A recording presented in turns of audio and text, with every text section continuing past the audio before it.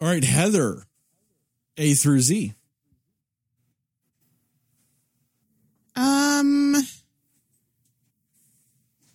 A through Z. T. Fuck. T.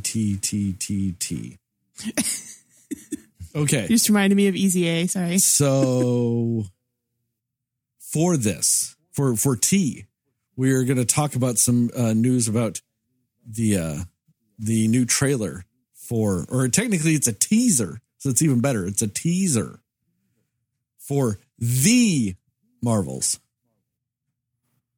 Oh, okay. I had to really get very liberal with how I was doing that, but damn it, I think technically that's the name of the movie. So that teaser dropped recently. And within like a day, it became the most disliked video in like YouTube history. That's crazy to me. Man. In YouTube history? Yep. It's something like that. It like broke records for being so disliked. Man, wow. Still hating on Brie, huh? The Brie hate is real. Did it not look fantastic? I think it looks good. Yeah. I mean, I'm genuinely pumped for that movie now. Like, and that's crazy. I'm talking about a Marvel movie. I'm pumped as fuck. I thought it looked great. I thought it looked fun. You know, it looked like they're going to do some cool shit with Photon or whatever the fuck they're going to call, or Spectrum. I don't know what they're going to call Monica's character in this, but her and Captain Marvel and Miss Marvel all swapping places and shit. Oh, it looked fun as fuck. Yeah, it looks fun. It looks, I think for me, it seems like it's just different than the normal Marvel movie format. Like it looks like it's supposed to be more silly and less of the serious thing that Marvel's been doing with a lot of their movies. So I think maybe that's why for me, I feel like, yeah, it just looks like a fun Marvel movie, not like oh, this is going to get deep. I'm probably going to cry. Like this just felt like a very, fun one, kind of like the Ms. Marvel show. But yeah, it's all because they hate Brie. And I still don't get why. I still don't get it. Like, I don't understand. And I have a feeling that they're going to like try to change her character up in this because people hated her so much. They're going to make her personality completely different in this. I mean, maybe, but at the same time, I think narratively it works because it's been like, technically the Captain Marvel movie took place in the early 90s. So it's 30 years later in movie time, where she's not coming off of, I was a military person and I was then in the Kree military, brainwashed, all this shit. So it would make sense that she's different and maybe, in any number of ways they could go like funnier with her or just any number of different ways with it. It just makes sense that her character is different 30 years later, so. Yeah. But yeah, people just still hate on fucking Brie. And I just don't understand the hate of Brie Larson because I feel like you're denying yourself enjoying a great actress do good work. She's fantastic. Yeah. I had no issues with her. I really didn't, like in that movie. And in general, yeah, she's a great actress in general. Yeah. Yeah. I don't get it either. I know that, man, it was so long ago. I used to be more knowledgeable of why, or I want to say that there was like, oh, do you want to an award refresher show, or there was a movie, right? Like, what was it called? Who was in that movie? I want to say it was like, man, the name of the movie escapes me, but I know that there were people that were saying that the movie was not good, and she sort of made the comment of, well, this movie was not for you, or this movie is not for white male critics. You know what I mean? Like it was for these people, this movie was made for Like she sort of was advocating for there to be more diversity in how like how movies are reviewed, like the critics and people like that. Like she didn't feel that there's enough diversity and there's enough like this gender disparity, stuff like that, where some opinions are not really the opinions of everybody involved. It's more or less, it's these men telling everybody, giving their perspective of the quality of film and stuff like that. But not every film is a film that they understand. If this film is highlighting Black women, how is a white man going to be like, well, this doesn't work, that doesn't work. Like she said, there needs to be more voices and more eyes when it comes to critics and stuff like that. And so there was like this sect. I know that was one issue, and maybe there were others, but the name of the movie escapes me, and I'm so mad I can't think of it. I thought it was for Captain Marvel that happened. No, it was before. This was just before Captain Marvel. And so going into that, so that happened, and then there were some other things, but that was the big thing that I remember, was just her advocating for like, we need more diverse critics and people judging movies and stuff like that people that are credible, that people are listening to, because the people who criticize these movies and review these movies and stuff like that shouldn't just be one voice. That's all basically she was saying. And I think she's right about that. But regardless, I know that there was a section of fans or people who thought that, she's marginalizing us. And, there were some white males that felt like they were victims. The audacity of a white man going, I'm being marginalized, blows my mind. Yes, and being attacked, and no, our voices should matter, and all of this kind of stuff, because we're moviegoers too. We pay for the movie too, so our opinions should matter, and all of this stuff. They just completely miss, a lot of those people that I hear mad at her, arguing about her, they completely missed the point of what she was saying. She just said, even the numbers out. She didn't say take any white people away, or take any white critics or white reviewers away, or anything like that. She just said, we need more on this side. Just even it out a little bit. You know what I mean?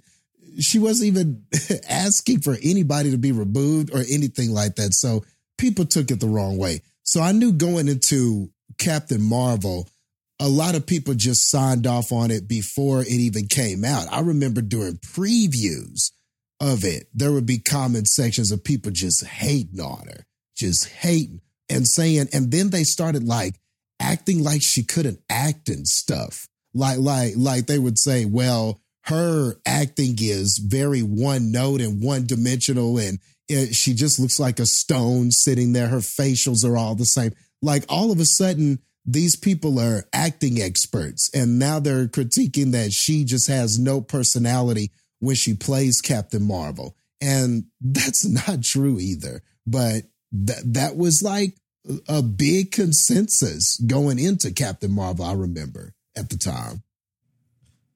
I thought it was so funny when I watched Captain Marvel, because one of my big critiques on it was I didn't think she was wooden enough. Like being in the military, being a military officer, being brainwashed and being a part of the Kree military now, I was like, she should be stoic as fuck. She's been brainwashed. She's been in 2 different militaries on top of all that, like doing all this shit. Like it would make sense if she's wooden and stoic. And I thought she was having a little too much fun. I'm like, no. You need to be more military.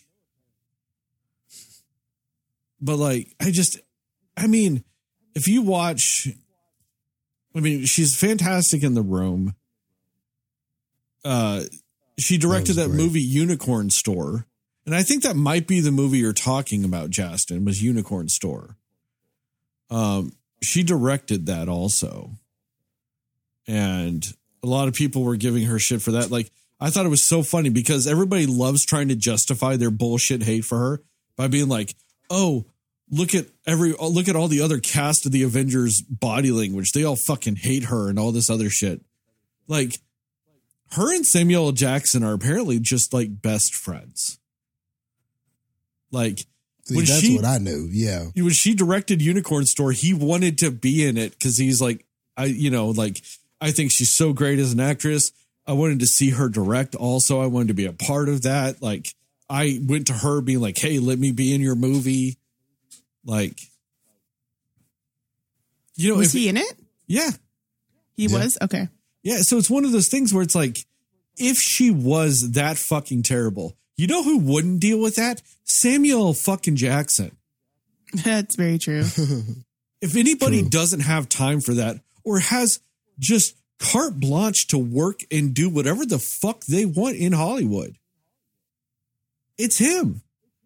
There are very few directors or anything that he couldn't walk up to and go, hey, I want to be in your movie. And they go, no. Right. Like, and that's the thing is like, he actively campaigned to her and they're friends. And he was like, hey, let me be in your movie. And they're still friends. Like, and all this other shit. Like, it's fucking ridiculous. It's sexist bullshit. That all it does is prove the fucking point of what she was saying should change. Like, that's the funniest thing about it. She says that my voice shouldn't be the only voice that matters. Well, fuck her. I don't want to hear what she has to say anymore at all.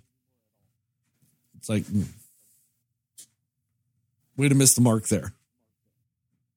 Yeah. Yeah, it was stupid. And the thing, and back just a little bit to this movie, I think that some of the most fun movies in the MCU are movies when you take these standalone characters and they finally are in something where they get to interact. Usually that's where you have a lot of fun with these movies. Like, it was really cool when we got to see two people from standalone movies be in the same movie, and now they're talking to each other and interacting with each other and stuff like that. That's why something like Civil War was cool. That's why something like when they do the first Avengers, it's fun. Yeah, the first Avenger movie, when you finally got to see all of them together.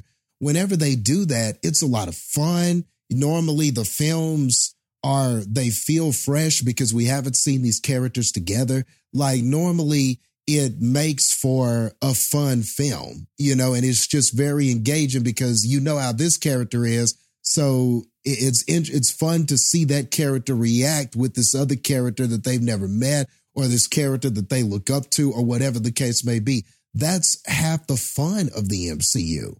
So that's why I think that's what I'm most intrigued for this movie is I can't wait to see the interactions of these three. Like, I think it'll be a lot of fun just to see the three of them on screen together, doing things, talking, and, expressing themselves to each other. I think that's going to be a lot of fun. And normally with Marvel, it is, that they normally do those interactions justice. So that's what I'm hoping for. It's just something like that. And I think that's what we're going to get. Yeah, no, I'm looking forward to the Guardians movie because, James Gunn just knows what the fuck he's doing. Like, even though I might be sour on Marvel movies at this point in time, I'm going to bet with James Gunn. James Gunn knows what he's doing. If you need the most proof ever, just look at the Suicide Squad. Like, he took one of the worst DCEU movie, adaptations and went, I'm going to make it one of their best. And he did. And then, he knows what he's doing. So I'm going to side with him and, I am going to have a base level of looking forward to that. But this Marvel movie, I think it just looks fantastic. I mean, you know, the Photon / Spectrum character from WandaVision was great. Miss Marvel was fantastic. And, you know, one of the last introduction movies I enjoyed was Captain Marvel. I mean, I did like Shang-Chi also, but the last one I just really, really, really enjoyed was Captain Marvel.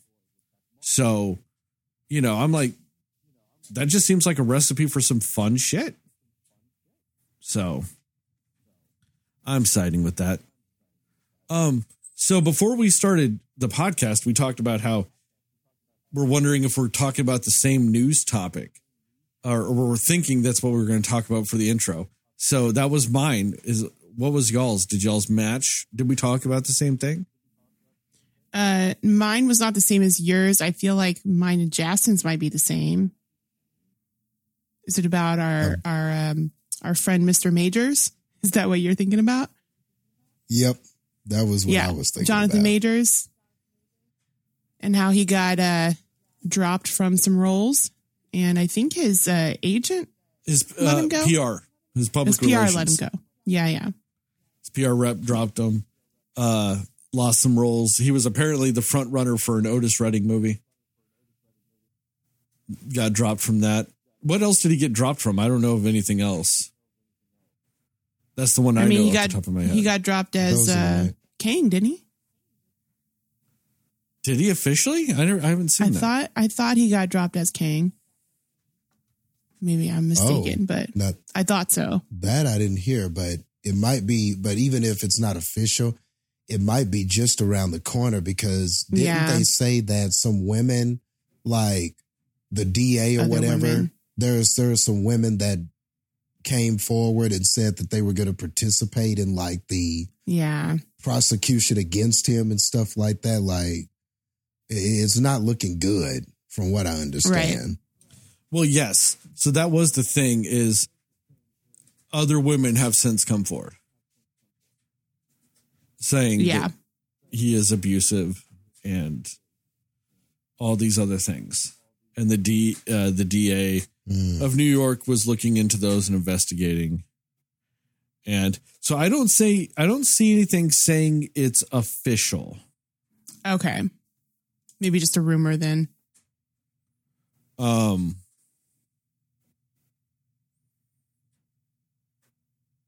But that's about it. Yeah, everything I see, none of it says that he has been recast. Okay. But yeah, I mean, I think that, like you said, Jastin, I feel like it is right around the corner if it didn't happen. I mean, maybe not. They didn't recast Ezra Miller in The Flash. DC didn't. So who knows? Maybe not. That's a way different company, though. True. Very true. So I don't know. I feel like, I feel like it is around the corner. And this just, the escalation of this was crazy. Like, just this man's year in general, where he was just on such a high note of like 2 like amazing movies and performances, and everyone's like, oh, he's going to be the biggest thing in the next year, and like he's only going up from here. And then immediately after that is this, and now it's just like it's going to be rock bottom for him soon. Yeah, it's amazing how things can just change in the blink of an eye. That's why you never know. Yeah. You just got to keep watching. You just got to keep looking.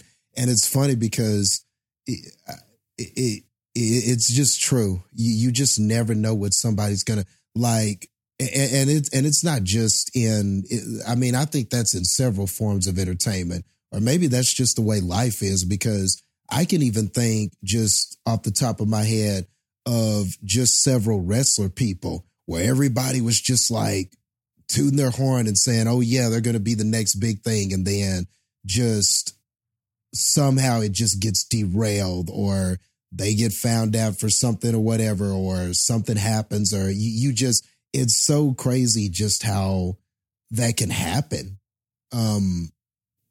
to people for whatever the reasons are, you know, whether it's something like you're guilty of something, or it's just something. It's just crazy how in a blink of an eye something can change, and all of a sudden you're like, man, I really like this person. Now look at him. Like, it's just. He's not the one that was on my list for this to be a thing about, for sure. But yeah. It's crazy. Like, I was really rooting for him. I thought that this would be, definitely he was on an upward trajectory. And now you can't say that. And, like we've all said, it's not looking good, man. It's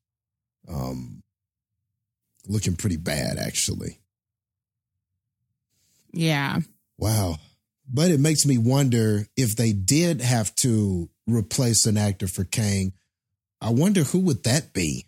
Like, who are they going to pick? Like, who would they get to play that role? I think you just got to flip it completely and go with like a candidate or an actor that's like, I don't want to say bulletproof, but like just almost a for sure style bet of there will be just negative, like a negative amount of controversy, like just nothing will happen. And, if I'm going to throw a hat into the ring, I'm just going to say, fuck it. Pull the Keanu trigger. Just have him do it. Just have Keanu come and do it. Just let him come in and save the day. He would do that. And I don't think anybody would be upset if he was doing anything in a movie. So, I mean, and that's the thing is it is. Has he ever played an evil person though? He's played a serial killer. I don't know. The Watcher. Yep. Have I seen that? Was he any good in that? I haven't actually seen that movie, but I do remember that. I won't say that he's good. I won't say that he's bad. I will say that I count you two as lucky if you haven't seen The Watcher. Well, maybe that might explain why I haven't seen it. I don't know. It's just that would be such a left turn for him. It just seems like that would be something not in his wheelhouse. Like completely. It would go completely against everything that he's done. Like at least what he's famous for up to this point. I mean, it would seem that seems like a hard left for him. I'm not saying he's incapable of it, but man, that would take him out of every kind of comfort zone he has, I would think. But yeah, I mean, I'll say this, but this also goes to show how great of a person Keanu Reeves is. So him agreeing to take the role in The Watcher wasn't actually him. Apparently a friend of his forged his signature on like the contract because they mailed him the contract. A friend of his forged his signature saying that he'll do the movie. And he's like, I don't want to do this movie, but you assumed I was going to because of this. So, I'll do it anyway. Wow. His friend, that is a sucky thing to do, but what a gem of a person that is. But Keanu Reeves still did the whole thing of, well, I guess somebody acting as me's word is as good as mine, so I'll do it. Even though I don't want to at all. I love that man. Oh, man. He's the best. There was somebody who was, I saw somebody like talking about like if they ever had to do the recast of Kang, who would they do? And somebody said, I'm forgetting what his name is, but he's in the Watchmen show. I think he plays Regina King's husband. Yes. He also played Black Manta in Aquaman. He was in Candyman. Oh yes. Candyman. Yeah. Yes. I was like, there was something else he was in. I know. Okay. No. He's actually been cast as Wonder Man in an MCU TV show. Oh. Well, never mind then. He's actually already cast in the MCU. So. Hey, that, fair enough. He's great though. So I was like, yeah, I wouldn't be opposed to that, but yeah. He would be amazing. He would have been able to do it though. He would have been able to do it. Man, he would have been a good choice. Yeah, he would have been really good. That sucks. You know who else would have been Have they filmed that yet? Take him off. No, I'm kidding. Right. It's Wonder Man. Give it to someone else. Right. Which is funny because Wonder Man technically has been played by somebody else in the MCU already. That character, it's something, either the last name Simon or the first name Simon, I don't remember.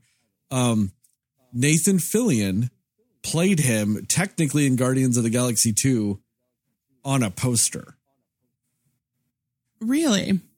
Because in the MCU, that character is an actor who then gets superpowers or has superpowers and becomes an actor. I don't remember.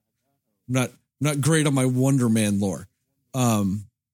But in the Guardians of the Galaxy, that character, Simon, is playing Tony Stark in the Tony Stark biopic that's on a movie poster in Guardians of the Galaxy 2.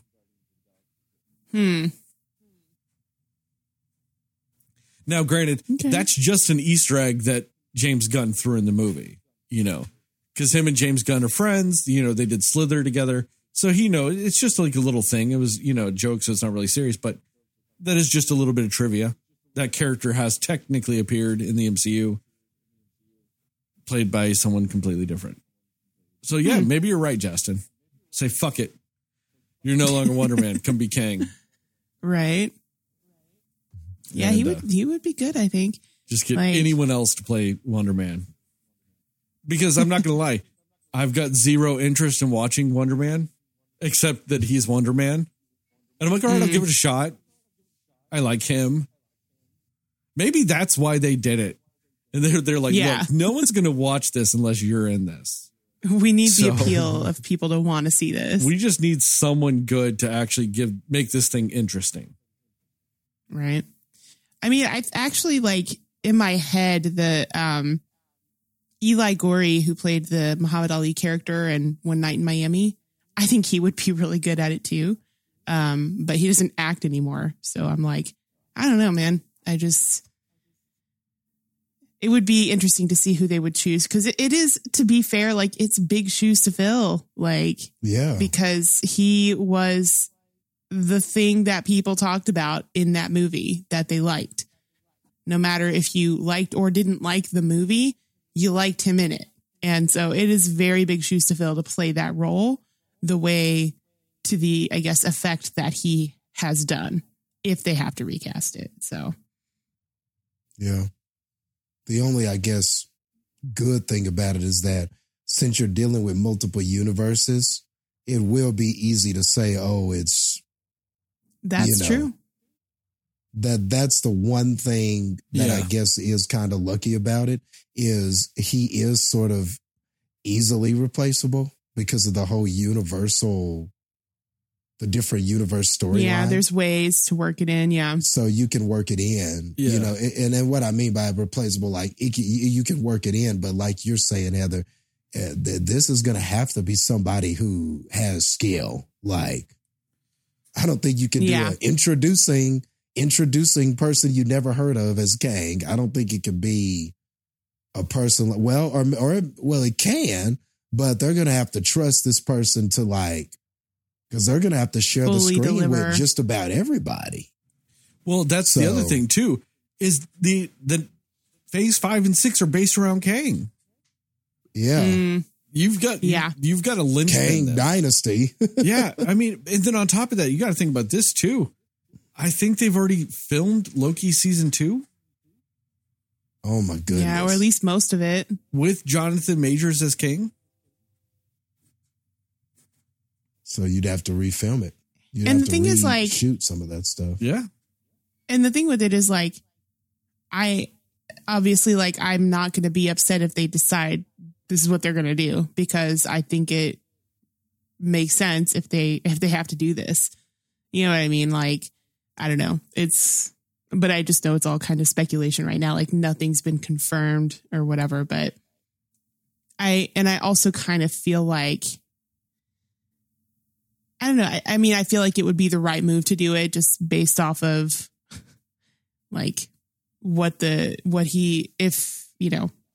if what he is being accused of is true, I think it obviously makes sense to do it. But also for them to, also their name too, like the name of Marvel, you know, to just kind of not have it be the same situation as DC's in right now with the Ezra Miller thing. You know what I mean? So I feel like, you know, unfortunately or fortunately, however you want to look at it, it's probably the best call to have to recast. But that sucks that they already shot so much of him being Kang. So yeah, it's going to be a tough choice either way. Yeah. I was trying to think of how to tactfully say that, but hopefully it made sense. No, you're good. No, it was good. So you guys want to make that hard turn into this movie? You know, I was like, how are we going to transition to this? There's no good way. Renfield. You know what? Toxic relationships. It kind of segues, you know? Now Nicolas Cage, maybe he could do the Kang. He could be Kang. I would not hate it. God, give that man a mountain it would be of a cocaine, wild card. paint him blue and go be Kang. He would do it. You get that guy so high on coke that he thinks he is time traveling. Oh, it'd be the best performance ever. I honestly think he could do it. He's a comic fan. He already knows the character. You know? I've heard worse ideas, Jastin. Yeah. Kind of like us dedicating a whole episode to Renfield.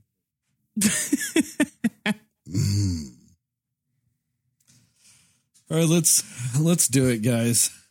Yeah.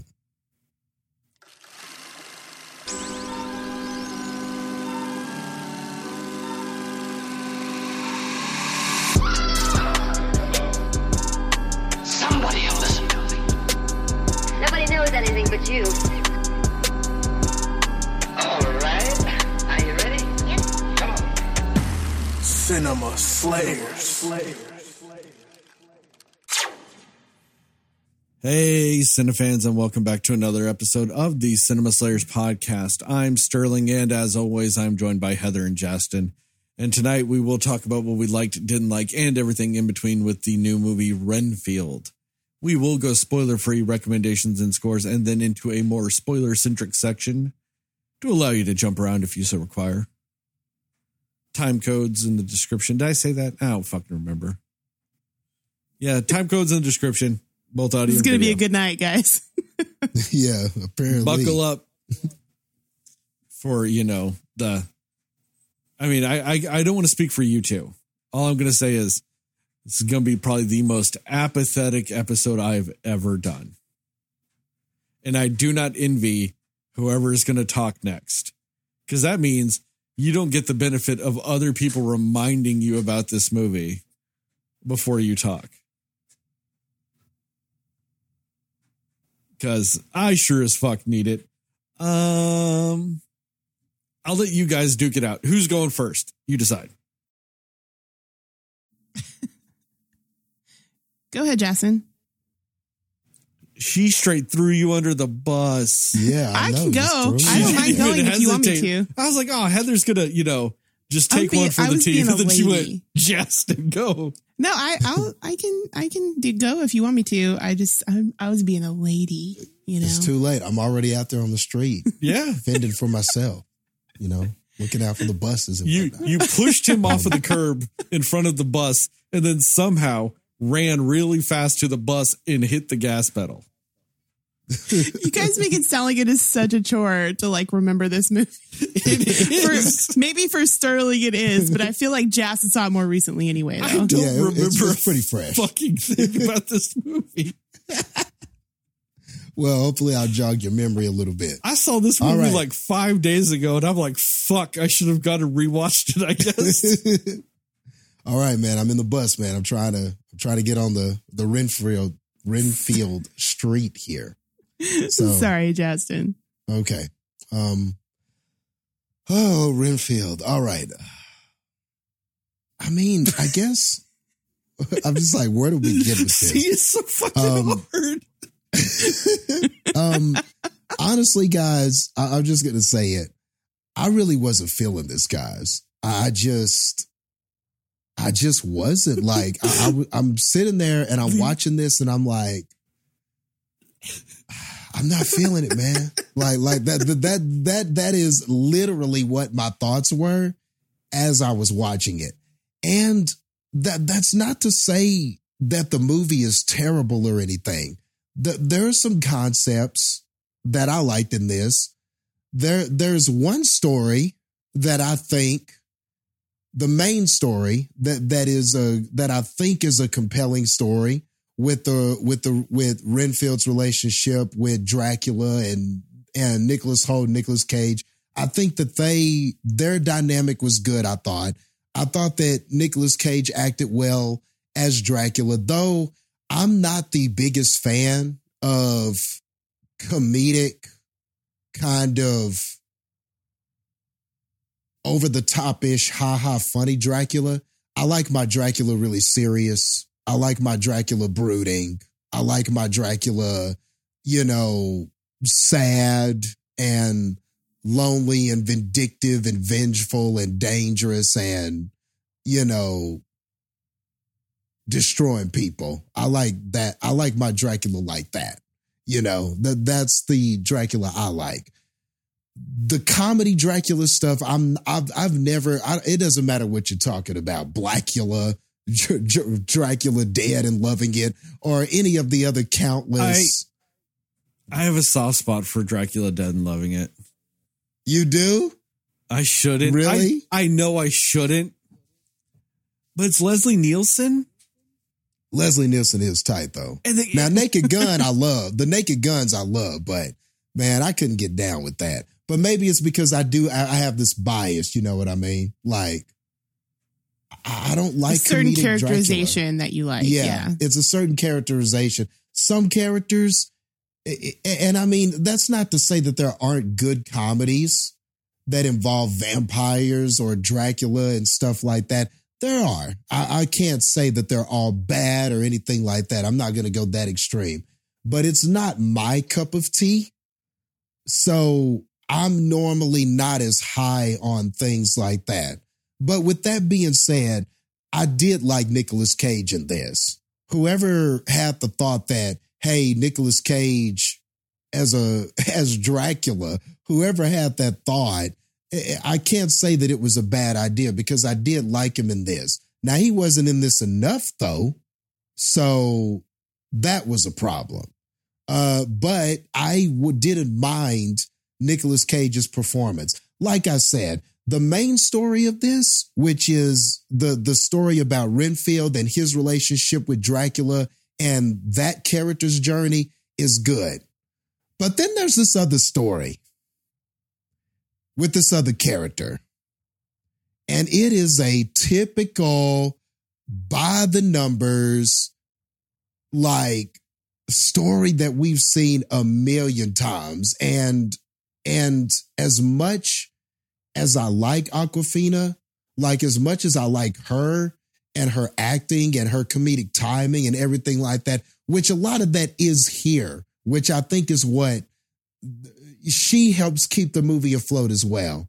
But this character, I didn't care for this character story. I just didn't.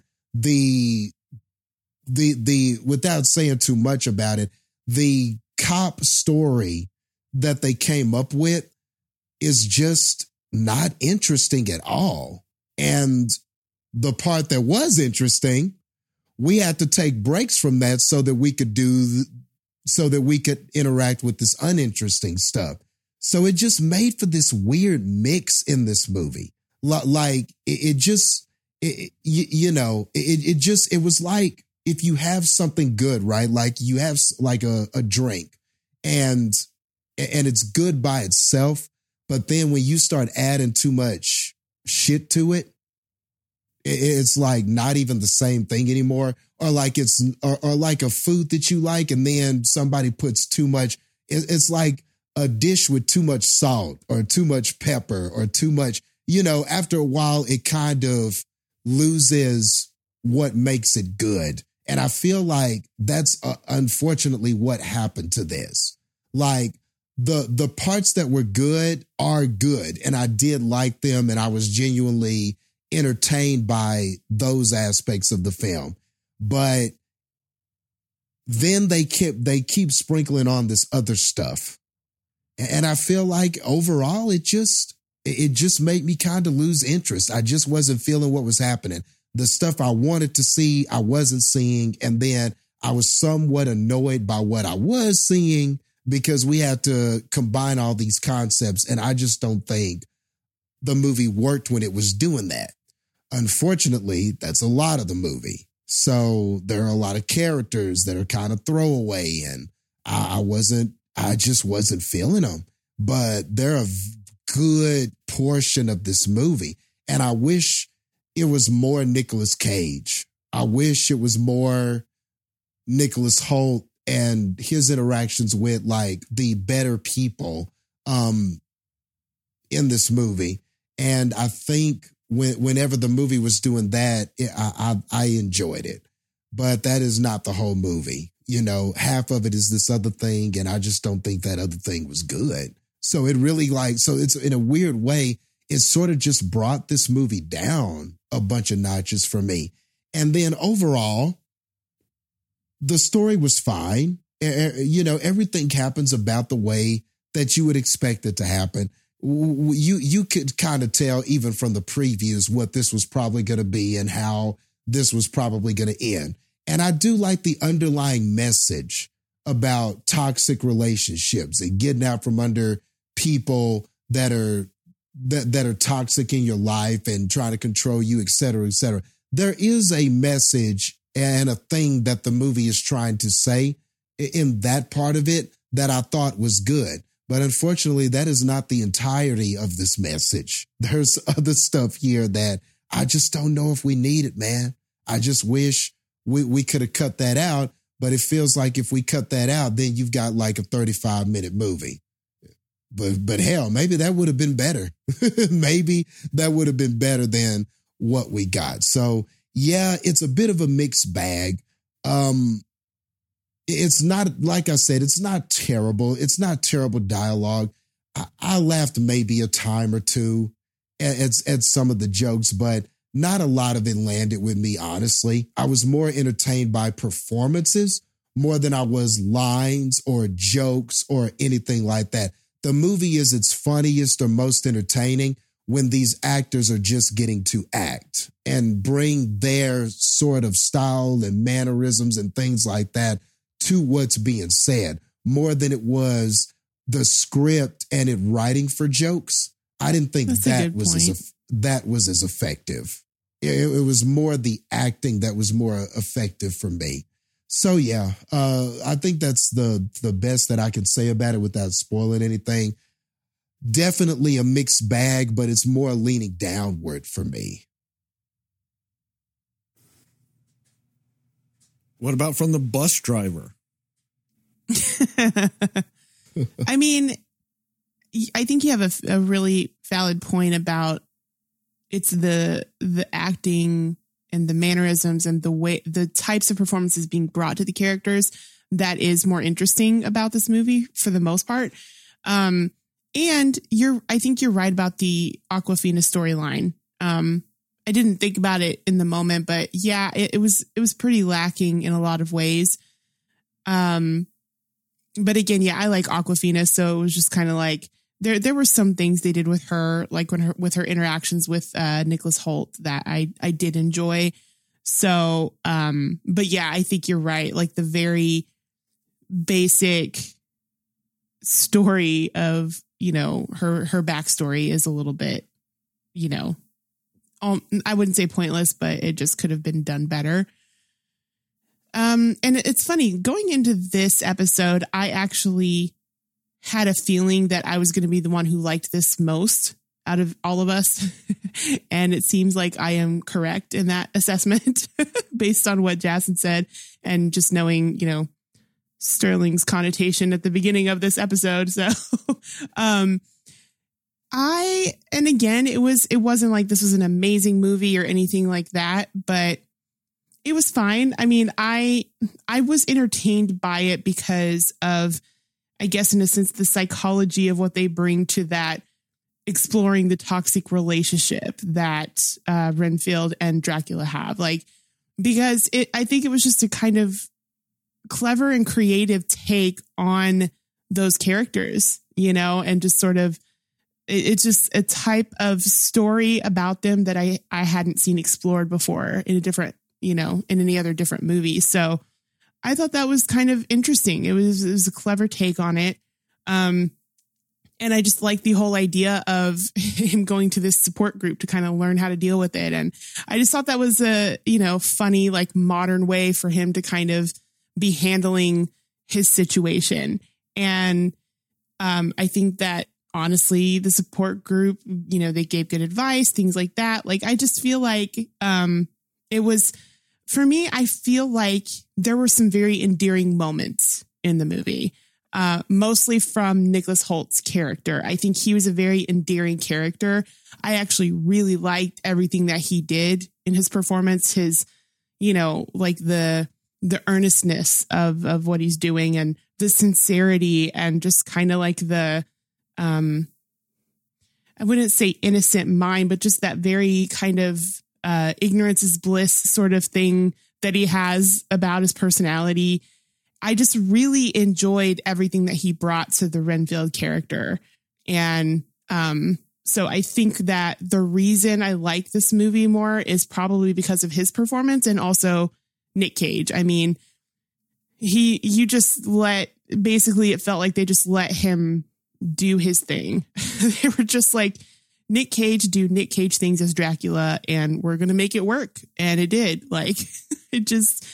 He was so unhinged in different areas of this movie, and it was really entertaining. And it's very on brand for Nicolas Cage. I mean, I don't really expect anything else.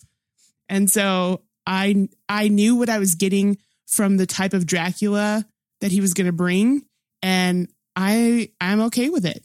Totally okay with how he was in this film. And I do think that Ben Schwartz, who plays the villain, I actually think he did a really good job. I think he kind of stood out because I've only seen him as John Ralphio in Parks and Rec. So I thought it was kind of cool to see him being this very different type of character in this. And I enjoyed it. So yeah, I think that there's characters that have things about them that I enjoyed. And that's sort of what made this movie work for me more than anything else. But again, the underlying message of dealing with a toxic relationship and dealing with your own feelings and, you know, trying to understand, are you a good person? And, you know, having these obvious things that you struggle with, but trying to be better than that and not let that be what defines you. And those types of things were really cool in this. But again, it was just a very, like, I completely get what you mean about, like, it's just a very good, it's not going to be very memorable. I would say it's not going to be a very memorable movie. So I understand why people aren't super high on this one. It was fine for me. I think I kind of lean kind of how you do, Jastin, in the very middle of the road with it, except mine leans just slightly higher. And yours is, I guess, downward. So, but yeah, it's fine. It's a fine movie. I didn't hate it or anything. I think the action was pretty cool and well done. And yeah, it was fine. It was a fine movie for me.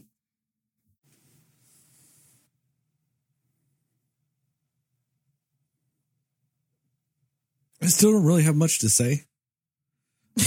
You guys do remind me of a few things. I did like Nicolas Cage in this movie. I agree with you, Jastin. Not enough. Like, you've got Nicolas Cage as fucking Dracula. Why is he not in 90% of the scenes? You know? I agree with you, Heather. I thought Ben Schwartz was great. I liked him. I thought he was funny. I thought seeing him as kind of a bad guy and just being like, fuck yeah, Coke. That was fun. I agree that the Nicolas Holt dynamic was pretty good. I was intrigued by those aspects. The Awkwafina My dad was a cop and he got killed by drug dealers, so I became a cop at the same precinct, but they're all corrupt and that. Okay, Copland. I mean, we've seen that fucking story 90,000 times. Yeah. It added zero to this movie. In fact, at this point, because it was also played in such a just boring way, it detracts from the movie. It commits the Big worst time. sin of, yeah, it didn't add anything. It actually takes away. And then on top of that, too, it just gave me questions during the movie that I shouldn't have in a movie. Like the amount of cops that died at an apartment complex. I'm like, the paperwork alone is just going to be too much.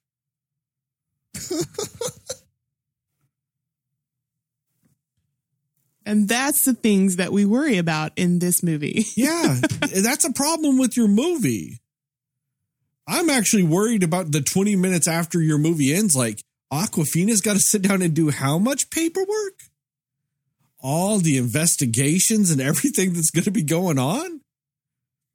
The city of New Orleans is just going to have to shut down for a year because they're going to have no cops. You're not wrong. Yeah. And on top of that, you set this movie in New Orleans. And it is the most bumfuck whatever Townsville, USA you want to call it. They do nothing to make you really go, this is in New Orleans. Let's have it feel like some Nolans. Nothing. That's a good point. I didn't even freaking think about that, but yeah, that was a missed opportunity. I'll be honest, I didn't even remember it was set in New Orleans. So yeah, me neither. So to your point. Yeah. It's just a generic place. I mean, they should have just called it like Cityville or something. Like, it has the same amount of gravitas. And it's fucking New Orleans. It's insane. But in the end, I'm just like, okay, it happened. They showed way too much in the trailers. Way too much. And I don't even feel like I'm being spoiler freak about it right now because this is all in the trailers. You see the fucking support group die. In one of the trailers, you see him jump into the priest at the beginning of the movie and explode him. You see in one of the trailers him rip the guy's arms off and beat somebody else with it. They gave so much away in the trailers. So any sort of surprise or like shock you could have gotten out of those scenes, gone. I will say this. There was one joke in this movie that I just happened to remember while you were talking, Jastin, that I did genuinely enjoy. And it's just throughout the movie, there's a character named Kyle. And just anytime that character says anything in this movie, someone says, shut the fuck up, Kyle. It's pretty funny. Yeah. I did enjoy that.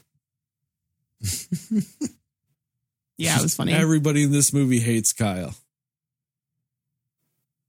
And they did time that well. Like, they didn't overdo it. They did it just the right amount of times for it to stay funny. Yeah. I think it helps that a couple of times it's Awkwafina and a couple of times it's other people. Yeah. So it's like you think he's saying something to someone else and it's just like, oh, okay, this is when Kyle speaks. And that person goes, just shut the fuck up, Kyle. Mm-hmm. You're like, see, nobody likes Kyle. So the movie does a good job of, throughout the movie making you go, yeah, shut the fuck up, Kyle. Does a good job of pulling you onto their side. I mean, I don't know what Kyle did, but it was just funny. So I wanted to say it too. Sure. And then the movie ends. And that's about all I remember about this movie. I've got nothing else. So, recommendations and scores? Yeah. Sure. Recommendations and scores. Heather, go. I mean, it's hard to be like, yeah, definitely go see this movie. I honestly, with this one, it's really just like, see it if you feel like you might like it. Don't see it if you feel like it's going to be stupid. Like it's one that I feel like I get people that want to see it, and I understand if people don't want to see it.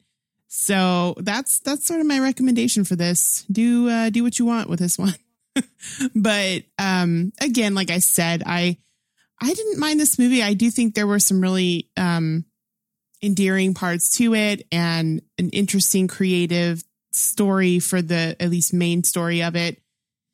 So yeah, I mean, it wasn't bad, honestly. Like I did like a decent amount of the things in it. So, but again, it just the side stories, the backstories, all of those things were very they felt very filler in the movie unnecessarily. I do agree with that. So I will give this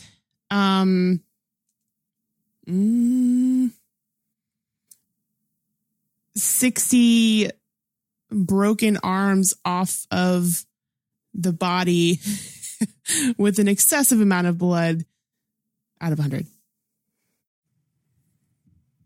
Jeez. They're acting like it's an Academy Award winning movie with that score. Jastin, what about you? With a 60? For this movie, 60? Yeah. Oh my gosh. The 60's a Renfield 60. A+. Oh man. For somebody who's like, it's not a bad movie, but yet a 60 is still an A+ for this movie. Yes, my logic is sound. Aback. You took him aback, Heather. Did you see how taken aback he was? I thought when you said slightly above midpoint, I was thinking 53 max. And then your score started with a damn 6. Well, and here's why. And the reason I give it that score is because I'm thinking about our episode last week, which was Mario. I gave that a 55. And I actually was a little bit more entertained by this than I was by Mario. And so that's why I went a little bit higher. I don't know. I mean, no, this is fine. There we have it. I'm just thinking slightly above 53, 55 on a good day. Like you had a good day today. You had a really delicious dinner. So you're like, I'm in a good mood. 55. And the thing is, like, I'm thinking about it now and I'm like, I guess it wasn't that much better than Mario. Like, hey, no, it's fair. It's fair. Keep your score. Keep your score. No. I do want to rescind that. I'll give it a 56. 56. No. Keep your 60. No. You use your logic. You're fine with it. I'm using my thought process of when it's like slightly above. No, but talking it through, I'm like, yeah, that might be a little too generous. Like, as much as I'm like, yeah, it was fine. Yeah, I mean, I guess it wasn't fine enough to be in the 60s. So 56. I'm sorry, 56. All right, is my final score. Heather. Yes. You said 60, 56, and 57. Do you want me to average those three for you? Yeah, do that. What does that come to? Let's see what we get. Heather scores a 58. All right, fine. We'll take it. But 50, I said 57. I meant to say 56. It was the S. But anyways, fine. 58. 58 arms thing that I said out of 100. All right, Justin, what about you? You didn't have to change your score. I just thought it was funny how Sterling just went all the way back. I mean, I thought he was going to disappear the way he darted back at the 60 score. No, I mean, I know I didn't have to change it, but like talking it through, I'm like, you know what? Actually, you're right. Like it actually might be just a little bit too high. So. Gotcha. I mean, for me, to me, this is a classic, like, just rent it type of deal. Like, you're about to steal a point I was going to say, and it's fine. I was like, is there not a more definition of this movie should be on a streaming platform? yeah, just rent it or stream it. It is the definition of a movie like that. It's not impactful enough or good enough for you to, for me to say, yes, you should make the effort to go to the movie theater and see it. This is just one of those, you don't see it in theaters. It finally comes to streaming, or it's somewhere where you can rent it or something. And you're like, oh yeah, I never saw that one. I'll go ahead and check that out.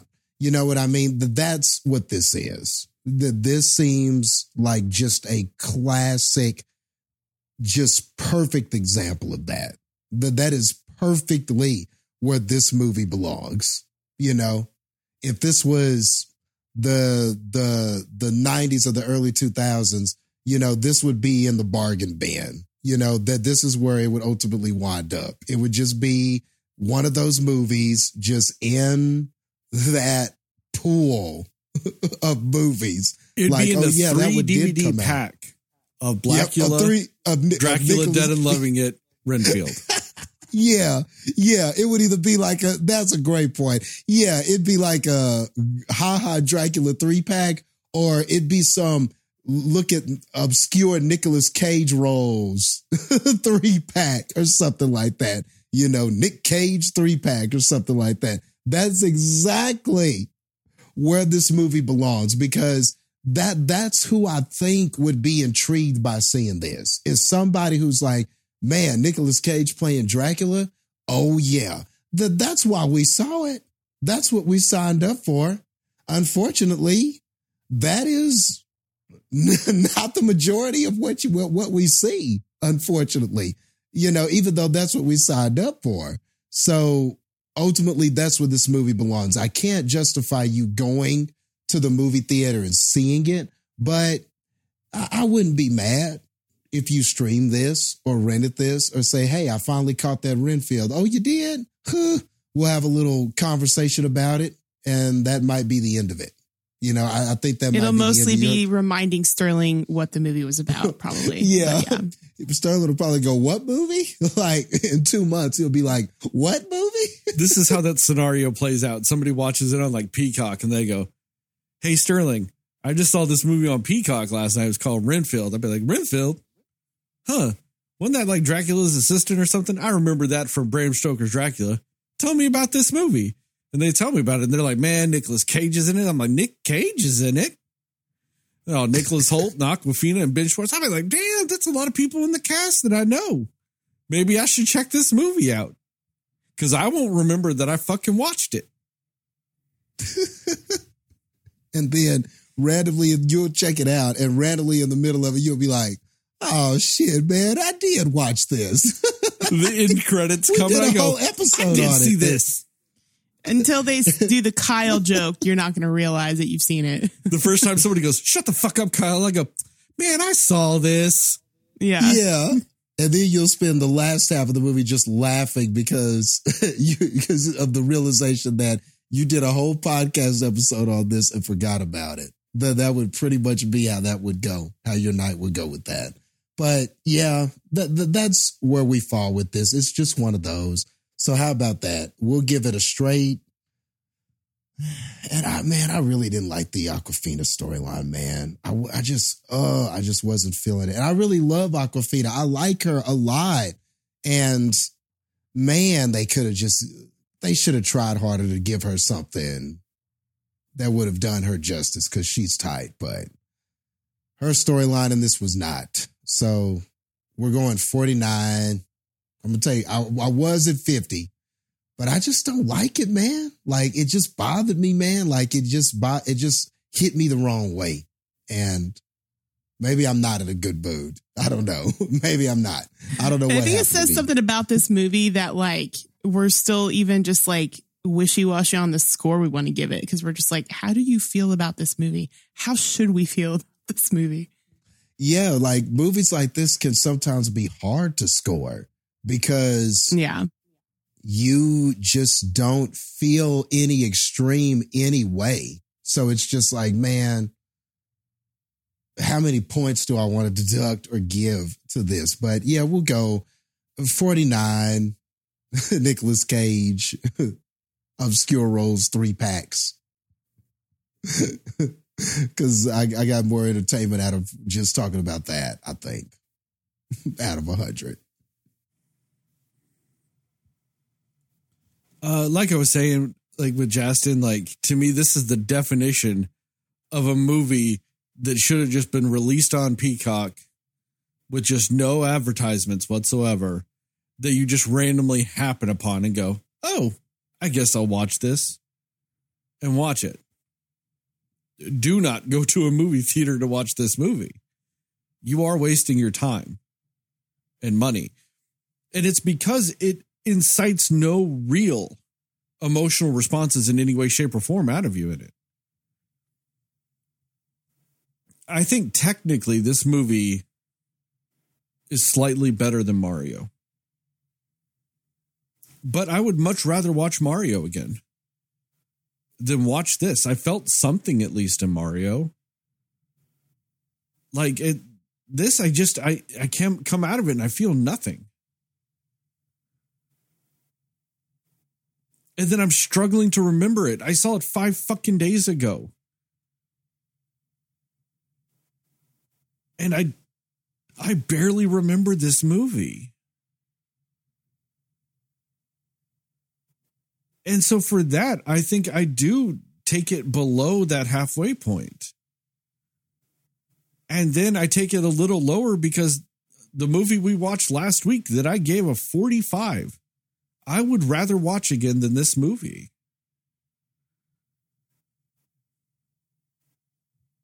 I give this 42. Ben Schwartz snorting a centipede like it's cocaine out of 100. That's the only other thing that really kind of stuck out in my head was that. I actually kind of thought that was cool. That makes this official Cinescore probably the most perfect Cinescore we've ever done. This is a 50. That makes sense. Nice.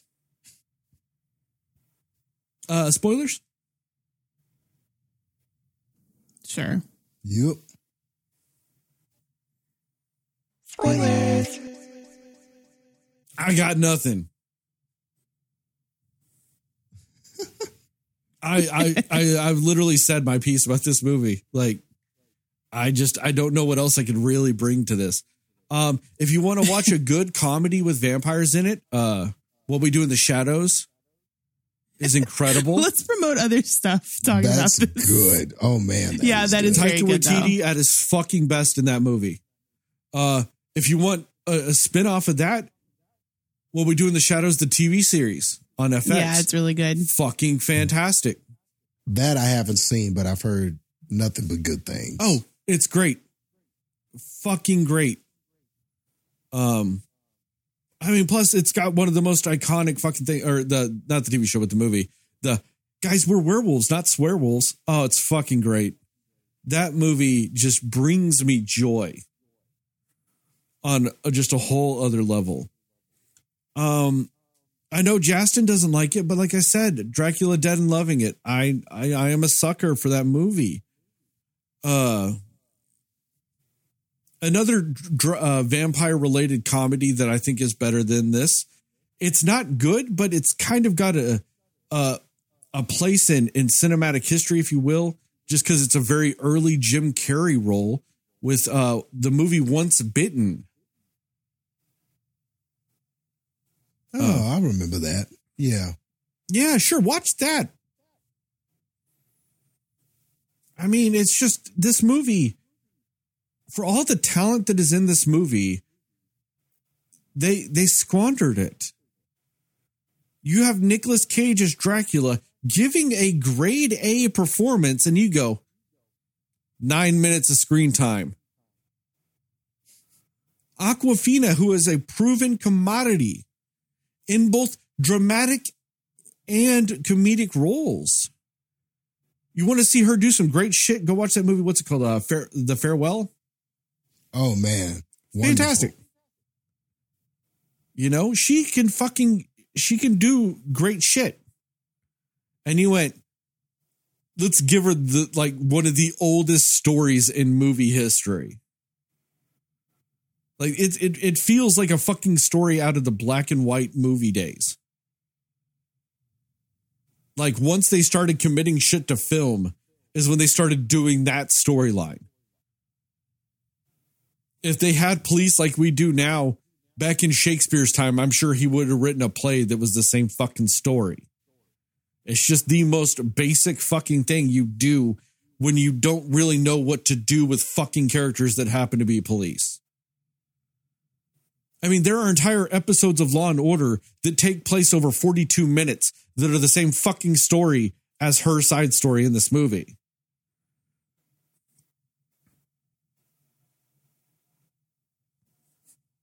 That's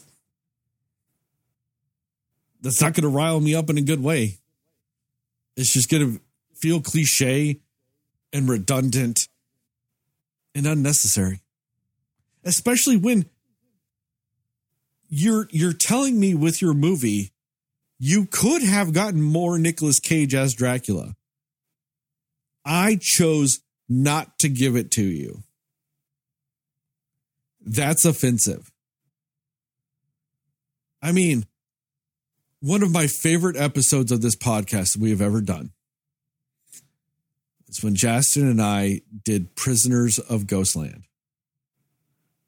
Because that movie is batshit fucking crazy. Yes. We could have gotten a version of that with Nicolas Cage as Dracula. And instead, you go, no thanks.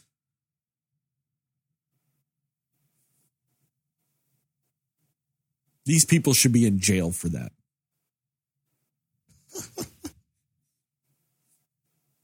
Jastin, what about you? Damn, hard time. Okay. Yes, that should be a fucking crime. Some hard time. Okay. I'm talking about you go and open up Alcatraz again to put these fuckers in it. Yeah, I went there because of The Rock with Nicolas Cage. A better Nicolas Cage movie. This fool went to The Rock. Okay. Yeah, I definitely get where you're coming from with that. And I mean, the weird, back to the Awkwafina storyline. The weird thing about that is that you have this theme about toxic relationships. One quick interruption. I just bought Dracula Dead and Loving It. Continue. I should have known you would do that. I should have known you would do that. I'm surprised you didn't already have it, to be honest. I am too, but I was like, I don't have that yet. Let me go buy it. Let me go get that. That's an old ass movie though. What year is that? 90. 94 probably. 95. Yeah. Oh, okay. Okay. 95. He's just collecting that ultra pack of movies collectively. I don't know if I can bring myself to buy Renfield or Blackula. Oh, no. No. You know what? I would actually probably own Blackula. You know what I wouldn't buy? Vampire in Brooklyn. Vampire in Brooklyn. That's exactly what I was thinking. Oh, that's on my list, guys. You know it's on my list. My worst movies list. Pain. Oh, I'm in pain. Okay. Back to this. So you had that theme about toxic relationships. And man, I just think that there was a missed opportunity there. Like the Awkwafina character, there are different types of toxic relationships. Your job in some ways can be a toxic relationship. You can have a toxic relationship with your job. You can have a toxic relationship with your boss, with different people. You know what I mean? Like, I think that there was an opportunity to make some of these stories correlate and give us different angles, different views of what a toxic relationship is like in different forms. And I think maybe if you had try to attack it that way and maybe given the characters some sort of parallel lining like that, maybe it would have served the movie better. But it was just so hard to accept how everything was coming together, which, I mean, it does come together and to tell the story, but the cohesiveness of it, the whole cop, dad died, now I'm on the force and I want to stop the people that killed my dad, this, that, and the other. That seemed like a completely different movie from the focus and what we were watching. It just seemed like too much of an abandonment. And I get that, you know, and when those characters were together and they were having these interactions, I liked those interactions. I liked Awkwafina and Nicholas Hoult together. I liked those characters when they were together talking about things and stuff like that. I just wish that there was something better. I just wish they had a better correlation. I just wish that character story was more interesting or lined up better with the main focus of this so that we could sort of appreciate all these different things that the movie is saying about toxic relationships. But unfortunately, we didn't have that. And with the Ben Schwartz character, I kind of thought maybe there was going to be a correlation there because of how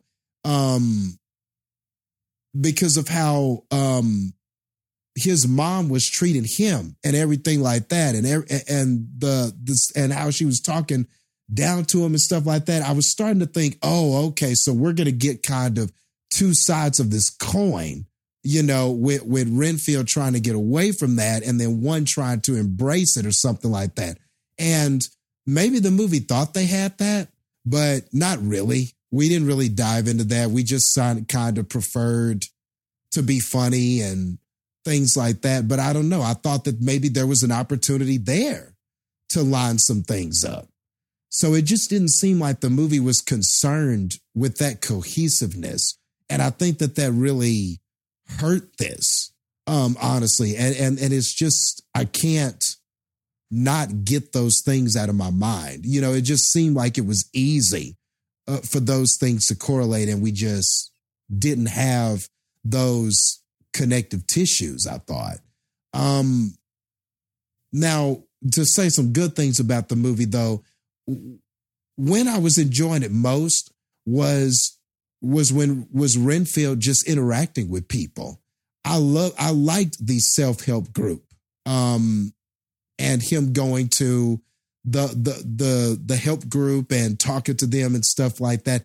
I liked those characters. I liked those interactions. I think that the movie was at a high point when we saw those characters and everything like that. And I even like when that came full circle and then Dracula got to interact with them and stuff. You know, all of that I thought was entertaining stuff. It's just that it's all this is buried in a movie that just lacked a lot of cohesiveness, I thought. But those scenes I thought were effective. When Renfield at the beginning, I thought was strong with Renfield, with us getting to know him and what his relationship is to Dracula and everything like that. That was such a strong beginning. Like I thought, and him talking about how he feels and everything going on with them and how he enables Dracula, all of that stuff. All of that was great. And I was really feeling the allegory they were going for. And I thought that Nicholas Hoult was doing a great job. But in contrast, you know, we then cut to Awkwafina. And this police chief does the thing that we all talk about we hate. And we covered it a lot, Heather, in that cliche episode where a character just super exposits everything to another character in a conversation. And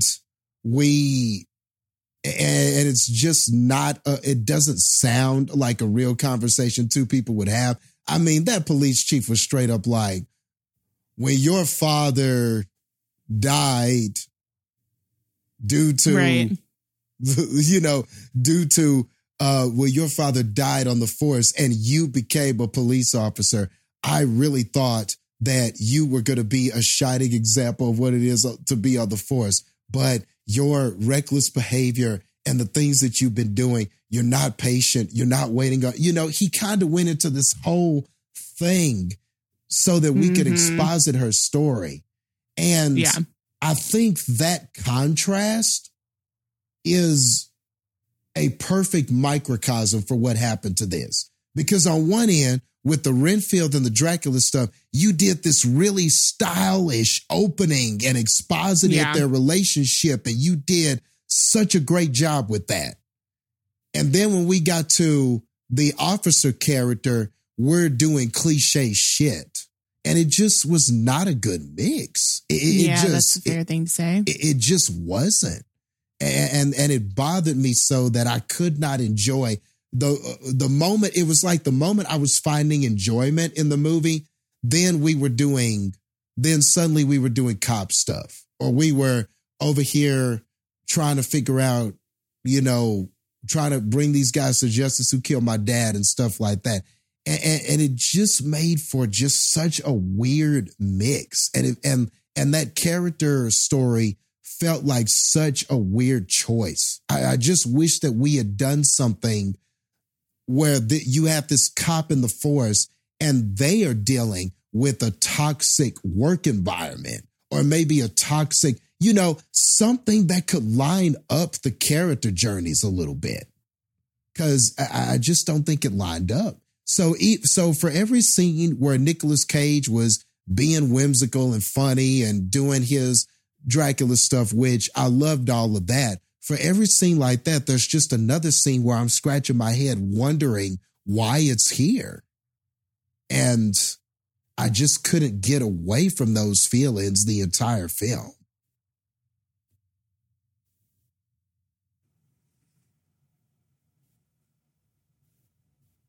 Captain Bus Driver.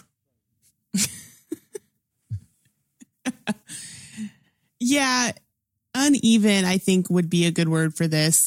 Because the more that we talk through, the contrasting ways they do those backstories for them, you're right. I mean, they just kind of said, oh, but you're a character. Yeah, we need to understand why you are how you are. So let's just have a line of dialogue that explains it. And the end of that. It wasn't an odd choice in that.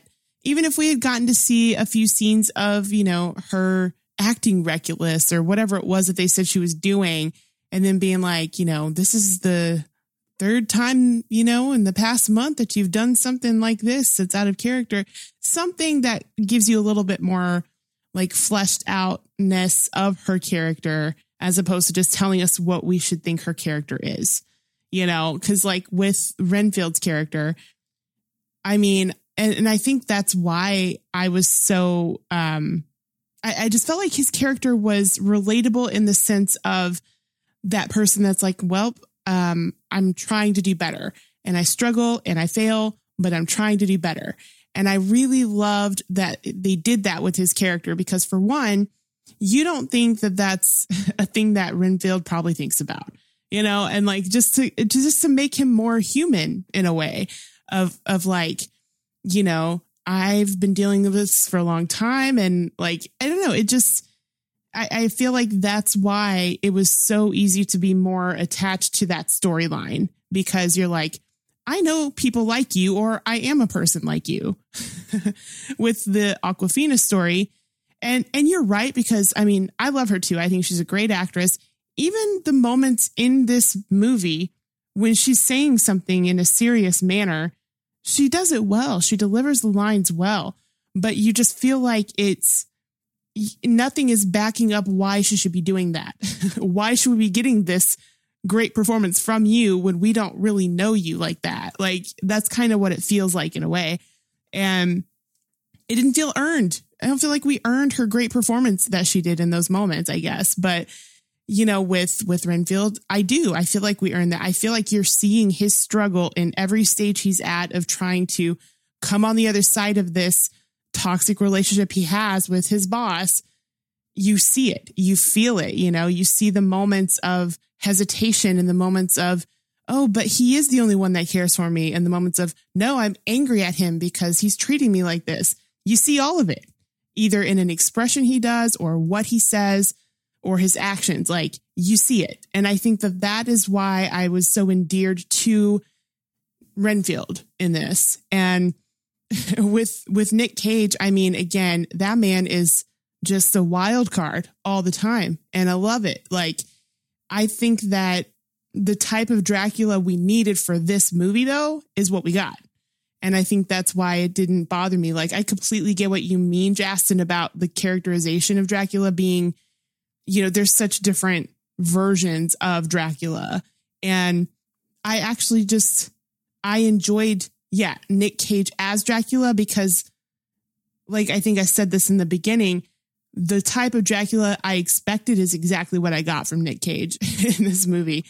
And he kind of kicked it up to like an 11 towards the end there. Like, even in the moment when Renfield and Awkwafina's character, I don't remember her name, when they finally get the protection circle and they get him in that, and he knows he's about to, I don't know. Did she?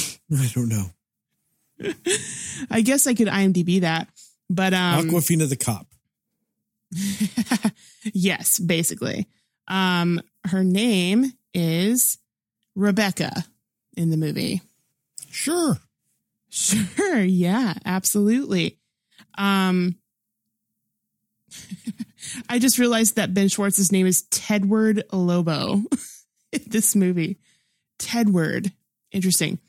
Anyway, now I lost my train of thought with it. Oh, but when they get him in the protection circle and he realizes that he's basically done for, he just kicks it up a notch even more. And he does like the rock out sign of like, yeah, I'm about to be done, but I'm going out like a boss kind of mentality. And that's exactly what I would expect a Nick Cage Dracula to do. And I actually was very amused at that specific moment of how he did that. And, you know, I just the weird Nick Cage nuances that he brings to crazy type characters like this is just really fun to see. And even more so what you were talking about, Jastin, about seeing how these particular actors bring the characters to life in this film, especially Nicolas Cage. I mean, he just, I don't know. It was so enjoyable. And you're right. He wasn't in it enough. And I feel like the parts that, you know, the bigger parts he had in it were spoiled in the trailer. Like you said, Sterling, that was actually a complaint I had too, of like all of those, there's so many good moments in the movie that, you know, are going to happen because of the trailer. And I just feel like they should have toned down a little bit of what they showed or revealed in that trailer.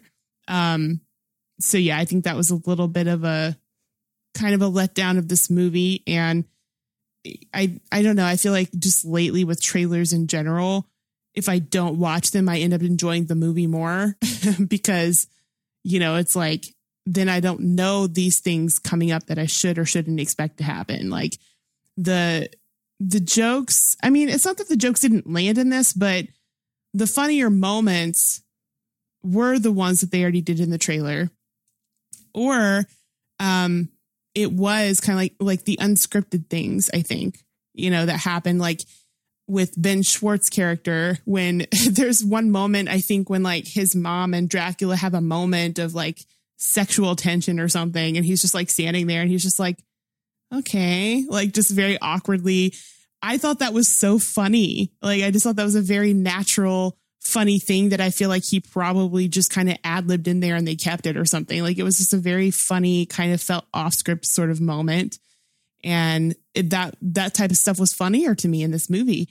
But yeah, I mean, I think the mixed bag of storytelling and what they choose to elaborate on versus not elaborate on, I think, yeah, is probably what the downfall of this movie is.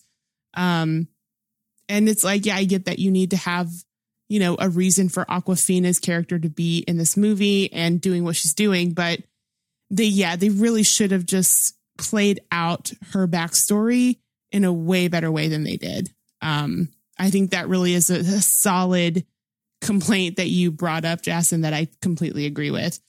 Yeah, I don't know. I mean, it's one of those where there's not a whole lot to spoil because, you know, it's kind of a very predictable thing that the outcome of it is pretty predictable.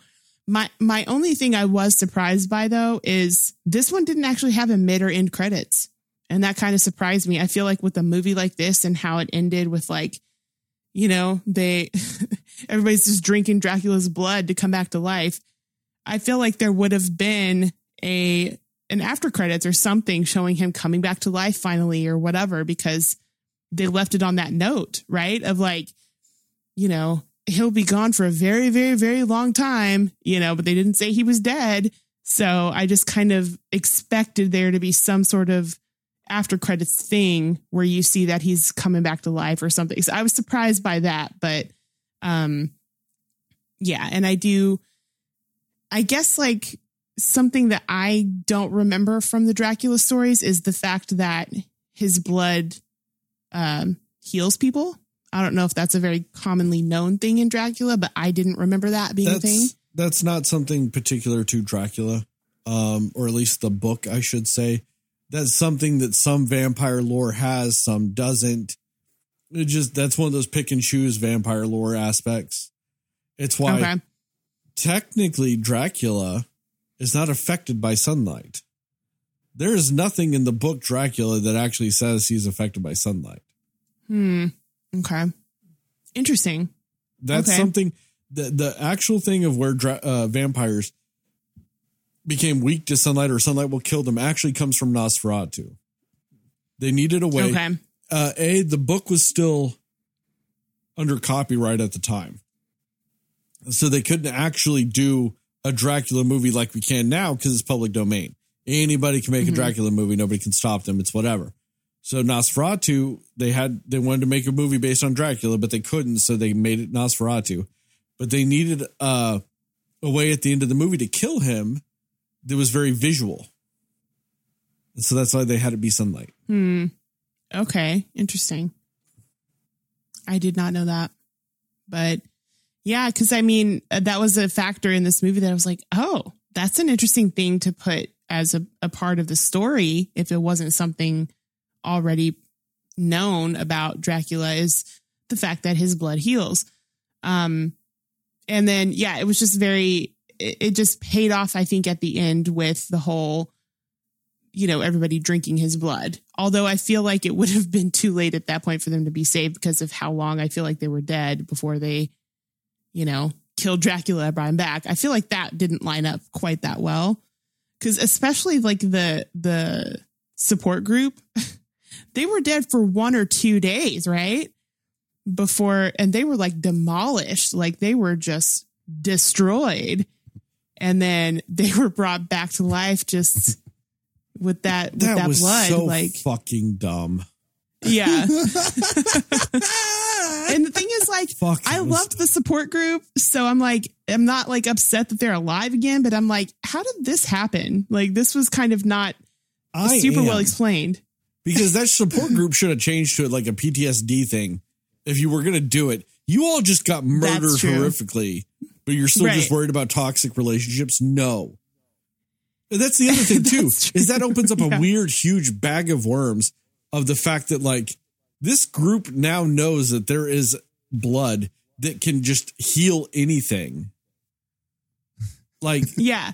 And I'm also trying to figure out too, like, what is the scenario in which they got brought? Like, is Renfield just coming up in there with that pitcher like he had and just like pouring it just like over all of these demolished bodies? Like, how is this working? Like, yeah, he gets it in like one of those little fertilizer things or like the little water spray cans. Yeah, that like people walk around and he's just like spraying water over everything and he's spraying blood.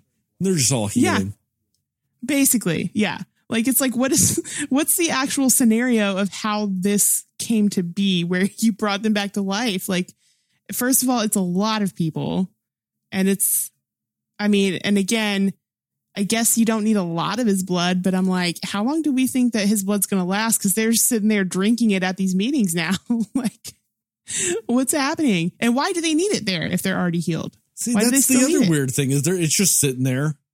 Like, yeah, like we're already alive and healed again. Why do we need to still be drinking his blood? Like, unless we expect a dead person to be coming in that we need to give this to you. Like, why is it there? I don't know. Is it maybe because like for them to stay alive since they were all dead, to stay alive, they have to constantly drink it? I don't know. There's any number of things it can mean. To me, it was just dumb. Yeah. Yeah. And I don't know why they didn't just lean into the gory comedy of it all. Why didn't they like look all like, like cut up and, you know, Yeah. he could have had they could have had bandages on him and all patched up where like body different parts stages were of healing put there. even. Yeah. Yeah. Like, and so they're not completely healed, but now they're kind of like dead alive, basically. Like, I think that would have been funny if they were talking and sitting in that group and they all look like zombies or something. Like they're back like alive, Dracula but, did at the beginning. But they're all like ravaged and shit. That might have been kind of funny. Like the movie was big on that too, like the gore and everything like that, and it was over the top because it's kind of a dark comedy or whatever. So I'm surprised they didn't take an opportunity to do something like that there. But I will say I did the support group leader. I really liked his character too. I thought he was a really good character. But also my question is, why at the end was Awkwafina in that support group? Like, what was the toxic relationship in which she needed to be? Was it the whole police department? It was the whole police department. Okay. All right. You know, all the guys that were dead. Sure. Yeah. So like, I have to get over my toxic relationship with all those people that are dead. Because that's why you're right, Sterling. It would make sense at that point if it's like, this is a PTSD group now. And then her being in it makes sense. And then all of them being in it makes sense. Because, yeah, also, I mean, Renfield's toxic person is also dead at this point. So, yeah, what is this meeting now? You know what I mean? So it was just, I feel like that kind of fell apart, even though it was still entertaining because, again, I'm like, cool, they're alive. I'm not upset about that. But it just was a little bit confusing as to why that group was still that group and why they were just, you know, fully healed with this Dracula blood that however it got in their system.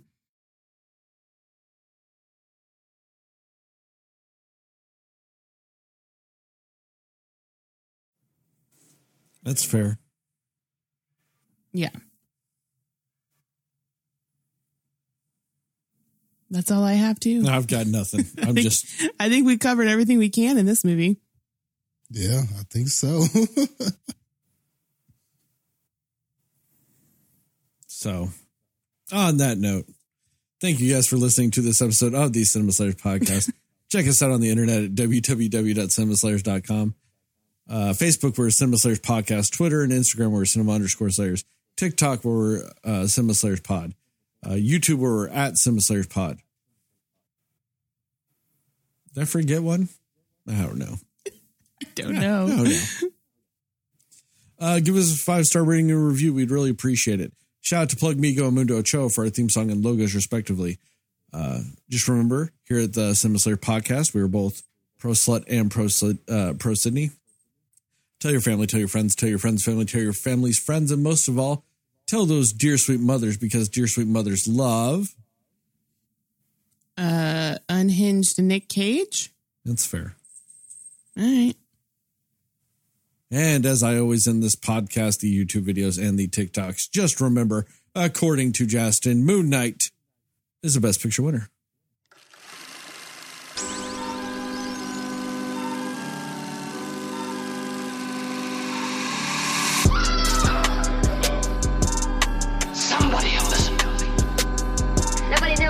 The abrupt ending of this one, though, that's what got me. All right. Anything else? Nope. All right, cool. We're done. Cinema Slayers. He wasn't kidding when he said he didn't have much. You were not like, kidding. I'm out. When you said This you might be a didn't have record for like the least amount Sterling's had to say about a movie. I don't remember this movie at all. A definite hard turn from the play-by-play we got of Midsummer. Movie's still fucking like ingrained in my head. And it's just because every scene was misery. Mm-hmm.